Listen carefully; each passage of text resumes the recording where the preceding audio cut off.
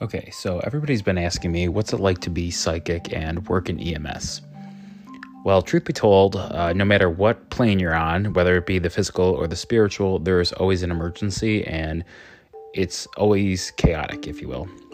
So I'm going to tell you a story once even that I had a couple years ago. I was with my partner who was a paramedic at the time, and she had known I was psychic. I had channeled her mother at one point, and the two of us had been working together for enough of a time to, get to know each other pretty well. When you're out there, you have to really know and trust your partner. And, with me channeling her mother, I think that just kind of, that she needed it. And I think it was definitely something that, I thought I had to kind of owe her by opening up a little bit more about myself, because it's kind of awkward when somebody knows all these things about you, not to mention from the other side. So that was kind of an awkward intro of how we met. And, it took some time getting to know one another, but, we learned to trust each other. We worked really well together. So we went to this call once at a factory for a man that had been crushed between a machine.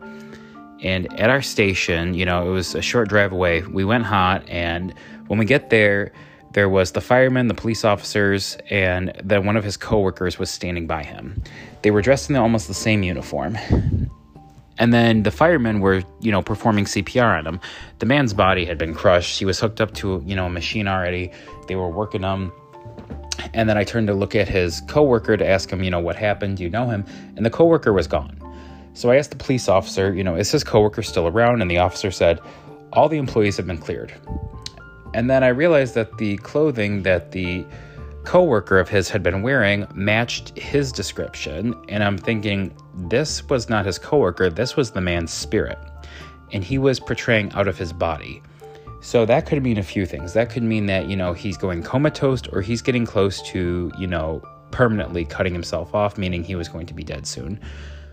So I could hear the man in my head telling me, what happened? Why did this happen? How did this happen? What's going on? So I knew that, his spirit was somewhere around here, and he's just as confused. He has no idea what's going on. He was going to be one of those traumatic experiences that, never really understood why he died until, the crossing over part happens. So I don't know. I've never encountered, where a spirit has just had this happen. This was one of my very first times experiencing spirit the second that they've been declared deceased. So we had, worked with the firemen. We were hooking him up to the machine. We were trying to do CPR for a little bit. And then finally, I was hearing the man's voice, again, and he's asking me, how did this happen? What happened? He's trying to, scramble his life together. And then boom, his voice just stopped. And in an instant, the fireman shouted out, "Hey, we got a pulse." So I'm like, great, this guy's got a chance. We threw him on the stretcher. We escorted him out the building immediately. And we go hot to the hospital. With me, having a paramedic as a partner, I was driving. So I got to, drive hot all the way there to the hospital, which was quite a drive away. We were about 20 minutes away from the nearest trauma center. So we got there in about 10 or 15. When you're speeding down in an ambulance, you don't get there as fast as people may think. So we book it all the way to the trauma center, and my partner's in the back with a fireman, and she's like, I'll yell for you if we have to pull over and continue CPR. But for right now, his pulse was good. We got him breathing again. Everything seemed to be going okay. And then the next thing you know, I'm hearing this man's voice again. And he was in the passenger seat of the ambulance with me. And he's sitting right next to me. And he's going, "Man, let me tell you, I got a daughter at home. I was just working extra shifts just so I can get her some Christmas gifts. I don't know what I'm going to do. What is going on in me? Am I dead?" And I'm like, my goosebumps just, shot right up. And I'm like, holy cow. He's right next to me. He's literally in the ambulance with me. I couldn't explain it. I didn't know exactly what was happening. I couldn't believe it was happening. I had seen this stuff before, but it's so different in the heat of the moment when the person has just, passed from their body. Like he's up front with me in spirit, and his body's like maybe 5 feet away. That was one of the first times I had experienced something like this. So it was more than a thrill. It was more than a rush. And I'm telling him, somehow you died while you were at work. and we're trying our best right now to save you. And he's like, man, please save me. Please save me. I'll never do anything bad again. I got to tell my wife goodbye. I don't know what I'm going to do. I got to make sure my daughter has Christmas gifts. I have a daughter. And I'm like, okay, I'm like, sir, just bear with me. I know this is hard, but I need you to get back in your body. I don't know what I'm doing. And he was rambling so fast. It was like a computer download. He was just rambling and ranting, and he had no clue what was going on. And my partner screams from the back, his pulse is gone. So she's like, we may have to pull over. And I'm thinking like, oh my God, it's actually here. So I'm like, dude, you have got to get back in your body.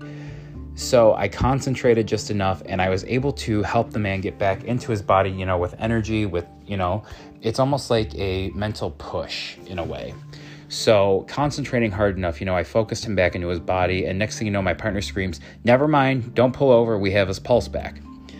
We got all the way to the hospital, and, we let the hospital know that we were coming, and they had a crew already waiting for us at the door. They were going to pull us right in. And as we're bringing the man in, his pulse was going in and out, and I heard him kept saying this female name. So I don't know who this female name is. And of course, for patient privacy, I'm not going to say the name of the gentleman, and I'm not going to say the name that he had said to me, just for, privacy reasons. And when he had said this name, I'll never forget that name. So after we had loaded him into the hospital, the crew had taken him, they hooked him up to all these machines. Good news is he actually lived. He did actually live through all that. We did get word later on that he was going to be able to be released from the hospital. We don't know in what condition. I can't imagine, his life's going to be the same again. Usually when people come out of those things, they don't really remember how they leave their body or anything like that. Sometimes they do. Sometimes it feels like a dream to them. So I told my partner what had happened, and I had told her what was going on. And she was like, you know what, that actually makes sense because, I saw the look on your face. She saw everything from the back.